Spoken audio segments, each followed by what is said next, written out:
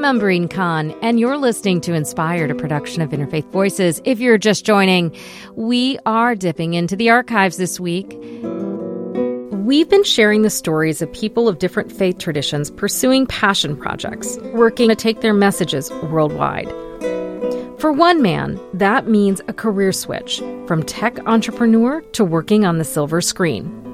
Steve Sarowitz says he has no formal filmmaking training, but he's now the executive producer of a new documentary called The Gate, Dawn of the Baha'i Faith.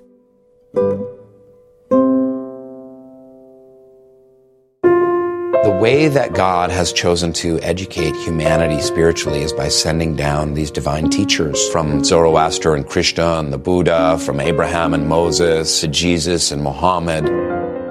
The Baha'i Faith is a monotheistic tradition founded in Iran in the mid-19th century, relatively young compared with many world religions. Sarowitz says the faith's community is also relatively small, with only about 5 million members worldwide, with less than 200,000 in the United States. And because members are forbidden from proselytizing, Sarowitz says most people don't know anything about the faith. In fact, Sarowitz, who was raised in the Reformed Jewish tradition, only learned about it in his 20s. He tells our producer, Stephanie Lecce, that it took another nearly 30 years before he decided to join. Sarowitz says he was most attracted to the Baha'i belief that the faith is a continuation of the earliest monotheistic traditions. I love the concept of progressive revelation. I didn't understand. So I was Jewish and the Christians were wrong. Or maybe because there was a lot more Christians, maybe they were right and I was wrong. Or maybe the Muslims were right and the Christians were wrong. I just didn't get it. And when the Baha'is came and said, well, look, maybe everyone's right. There's only one God. He's progressively revealed the truth. The truth is essentially the same. And the differences have to do with time. And the laws and the social laws change over time. That just made more sense to me. And eventually, after 20-some years, I got around to actually studying it. And when I studied it for a few years, I realized I was a Baha'i. And I declared as a Baha'i at the age of 49, 3 years ago. And then shortly thereafter, you got involved in making this film. 3 days after I declared as a Baha'i, I emailed my friend a picture of me declaring as a Baha'i. And I said, I'm a Baha'i now. And I told him that I wanted to retire from business and just tell people about the Baha'i faith. He said, well, you could do that and reach hundreds of people potentially over the rest of your life, or you could make a movie and reach millions. Sarowitz says he wanted to grow the awareness of the Baha'i faith and share its message. And he thought the story of the Baha'i faith's founder, the Bab, would make for a good movie. So, with a couple Hollywood connections and the resources to finance and produce the film, Sarowitz recruited Peabody Award-winning director Bob Hercules to the project. Hercules says he didn't know much about the Baha'i faith or its origin story before getting on board. I realized I didn't really know much about the Baha'i faith. I had been to the temple a few times. I talked to some people, but I didn't really know much. So I was very intrigued, and the story was very powerful to me. This is the origins of the faith, so it goes back to the 1840s in Persia. And it was just an amazing story, and I was surprised that nobody had ever made this film before. It was just kind of astonishing. So it's a rare thing as a filmmaker to find a subject that nobody's made these days, because documentaries are so popular. So we started that. It took us about 2.5 years to make the film. Let me have you tell me an abridged version of the origin story, if you will. What was cinematic about it that lent itself well to a documentary? The story of the Bab, I call it the greatest story never told, with the story of Jesus being the greatest story ever told. It's very, very similar. A young prophet comes to a very harsh environment. He has great adulation as thousands flock to him, and great tribulation as the religious Orthodox leaders come down on him. And there's trial scene, very much jail, and there's an execution, very much like there was with Jesus. It was quite interesting that Jews, Christians, and Muslims all over the world in many different places were all waiting for a messenger the exact time the Bab came. In fact, the Bab comes in 1844, which is the same exact year that was the Christian Great Disappointment in this country, 100,000 people following a man named William Miller, and so we cover that in the beginning part of the movie. The Jews also had an expectation around the same time, and there were other Christian movements all around the world at that same time. At the same time, there was a huge Muslim expectation, particularly in Persia. All of Persia is waiting for the 12th Imam at this time. So the time he came is really interesting. And the martyrdom of the Bab is tremendously dramatic in that he was shot 750 times in front of a crowd of thousands of people, and he very publicly disappeared when the smoke cleared. He was not only alive, but he wasn't there. The Bab survives. They find him after a frantic search in his cell, and he says, I've finished my mission now, because he had told them before they took him to execute him that he couldn't be killed until he was done with his mission. So he says, I'm done with my mission, you can kill me. So they take him, they tie him up again, they tie Anis, his 20-year-old follower, who was going to be killed with him, and Sam Khan, the original executioner, pulls his entire regiment of 750 people. He was Armenian Christian. They get a second regiment in, a Muslim regiment, and that regiment shot and killed the Bab. So it's a mystery. How did he escape? How did he survive that? Why did he end up in his jail cell? It's just and there were thousands of witnesses. It's not that long ago. There were newspaper accounts and things like that. Sarowitz says from the faith's beginning, followers were persecuted, and still are, in many countries today. And they went on 2 years from then, in 1852, over 20,000 of his followers had been killed, and only 2 leaders were left. The last surviving leader was Baha'u'llah, and he was thrown into a terrible prison called the Black Pit. He was there for 4 months. He had 100-pound chains on his shoulders. He was accused of a crime he didn't commit. They stole his great wealth, burned his hometown. And it was in the Black Pit that Baha'u'llah received his vision from a maiden that he was the promised one of all faiths. And so he ended up ministering for 40 years after this, all of it in exile and imprisonment. And his message is that, just like the Bab, it's really one message from the two of them, that it's the oneness of humankind. He says, Baha'u'llah says, I've come with the most great peace. We need to get rid of racism, rid of sexism, rid of nationalism and religious prejudice, all of these divisions that we fought about for thousands of years. He says, this is not what Christ was teaching. This is not what Muhammad was teaching. We're supposed to love each other. And he says we will learn to do that. And when we do, we will have the most great peace.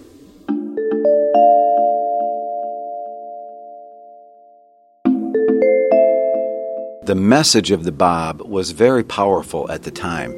The unity of religions, the idea that we're all alike, that there's no such thing as racism, and etc., that everybody is from the same God, and that there should be no strife because of that, was very powerful and very controversial message at its time. And that's why, as Steve said, he was persecuted and his followers were severely persecuted. So it's really, it's a very dramatic, it's a very important story, I think. The people were extremely attracted to his message, and the religious leaders were extremely resistant to it. How did the Baha'i Faith survive, given the great persecution right from the beginning of its foundings? I think when people realize the transcendence of this message, they bring it to other people. And so it's almost like a game of whack-a-mole. They would kill someone, kill another one, and then another person would rise up. But the truth is so attractive. A better question to me would be, if this is as compelling as you say it is, why haven't more people found out about it? And I would argue that the religion is tremendously persecuted in many countries today, particularly Iran. And when that persecution stops, and maybe even despite that persecution, the religion is still growing. When it stops, it will grow very quickly. A movie can never do all things for all people. A movie is an introduction, really, to the teachings of the Bab, the origins of the Baha'i Faith. We're hoping that the movie intrigues people so much that they, on their own, then start to investigate the faith. That seems to be the best use of film. Bob, for you, what was the challenge in presenting this story? The number one challenge was the main character in the film, the Bab, could not be shown at all. So we had to get very creative and figure out strategies filmically on how to tell the story of the Bab without showing him.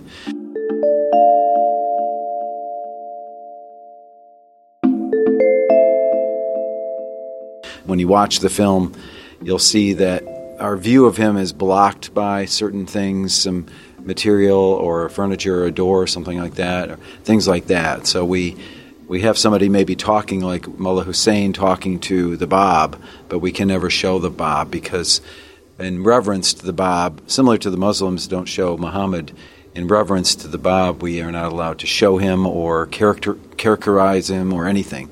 No shadow, no nothing. So it's a very challenging assignment. One of our strategies in making the film also, since we couldn't show the main character, how to visualize a story that occurred pretty much pre-photography or right at the cusp of photography, certainly pre-film.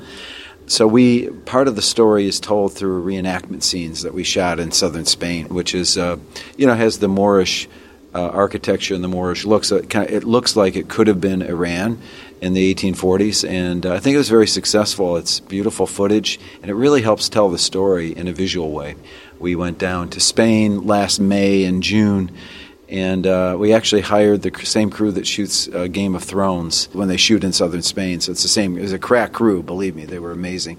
The other thing was, as a non-Baha'i and as a skeptical person by nature and as a documentary filmmaker, I was very aware of not wanting to oversell the story or the message. And so I think it was probably a good chemistry we developed, that I would be the referee, sort of, saying this feels like it's a little too much. Let's stick with the story. The story itself is very powerful, and it's a very rich story, and the story conveys the message of the Bab, and I think that's the right way to do it. That's basically what we stuck with, the story, and then the message comes out of the story. Story, not proselytizing. Exactly. Probably I'm the worst offender, but I'm so excited I want to tell everyone how great it is, and Bob would sometimes have to say, calm down, Steve, we're going to say it this way. And I purposely force myself to listen to Bob because I know I can be too enthusiastic at times. And so I thought it would be much more effective to be calmer about it and just put the story out there and let people decide for themselves what they think.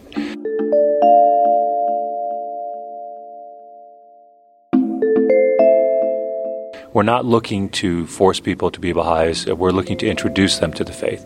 And of those people we introduce to the faith, some of them may want to become Baha'is. But mostly, a lot of people have never even heard of the Baha'i faith.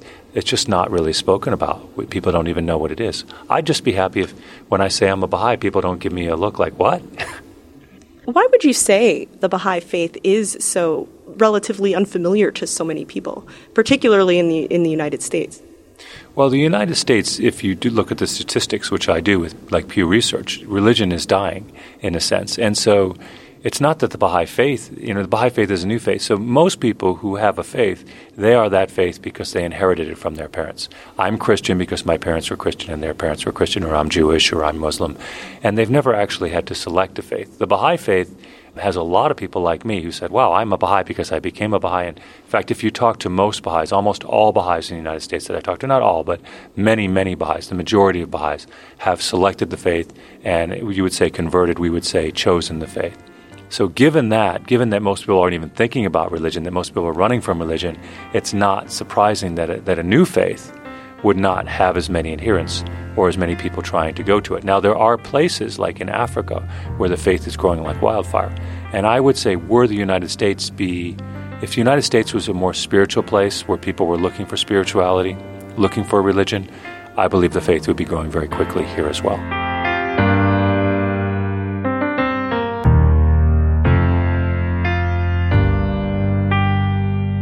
That was executive producer Steve Sarowitz and director Bob Hercules speaking to our producer Stephanie Lecce about their new film, The Gate, Dawn of the Baha'i Faith. The film is currently available on iTunes. That's all for this week's show. If you missed any part, you can stream it online at interfaithradio.org. While you're there, you can also learn about us, read the show notes, sign up for our newsletter, and explore the archives. You can find our podcast on Apple Podcasts, Stitcher, or really the podcaster of your choice. Just search Interfaith Voices. And while you're there, help us out. Leave a rating and a review. It helps others find us. A special thanks to MC Yogi for our theme music, additional music by Blue Dot Sessions, and a special thanks to our founder, Maureen Fiedler. This week's episode was produced by Kevin McCarthy, Stephanie Lecce, and Melissa Fato. Inspired is a production of Interfaith Voices. We're a nonprofit, and we rely on the generous support of our listeners to bring you this show. I'm your host and executive producer, Umbreen Khan. Remember to stay safe, stay well, and stay connected. I'll see you next week.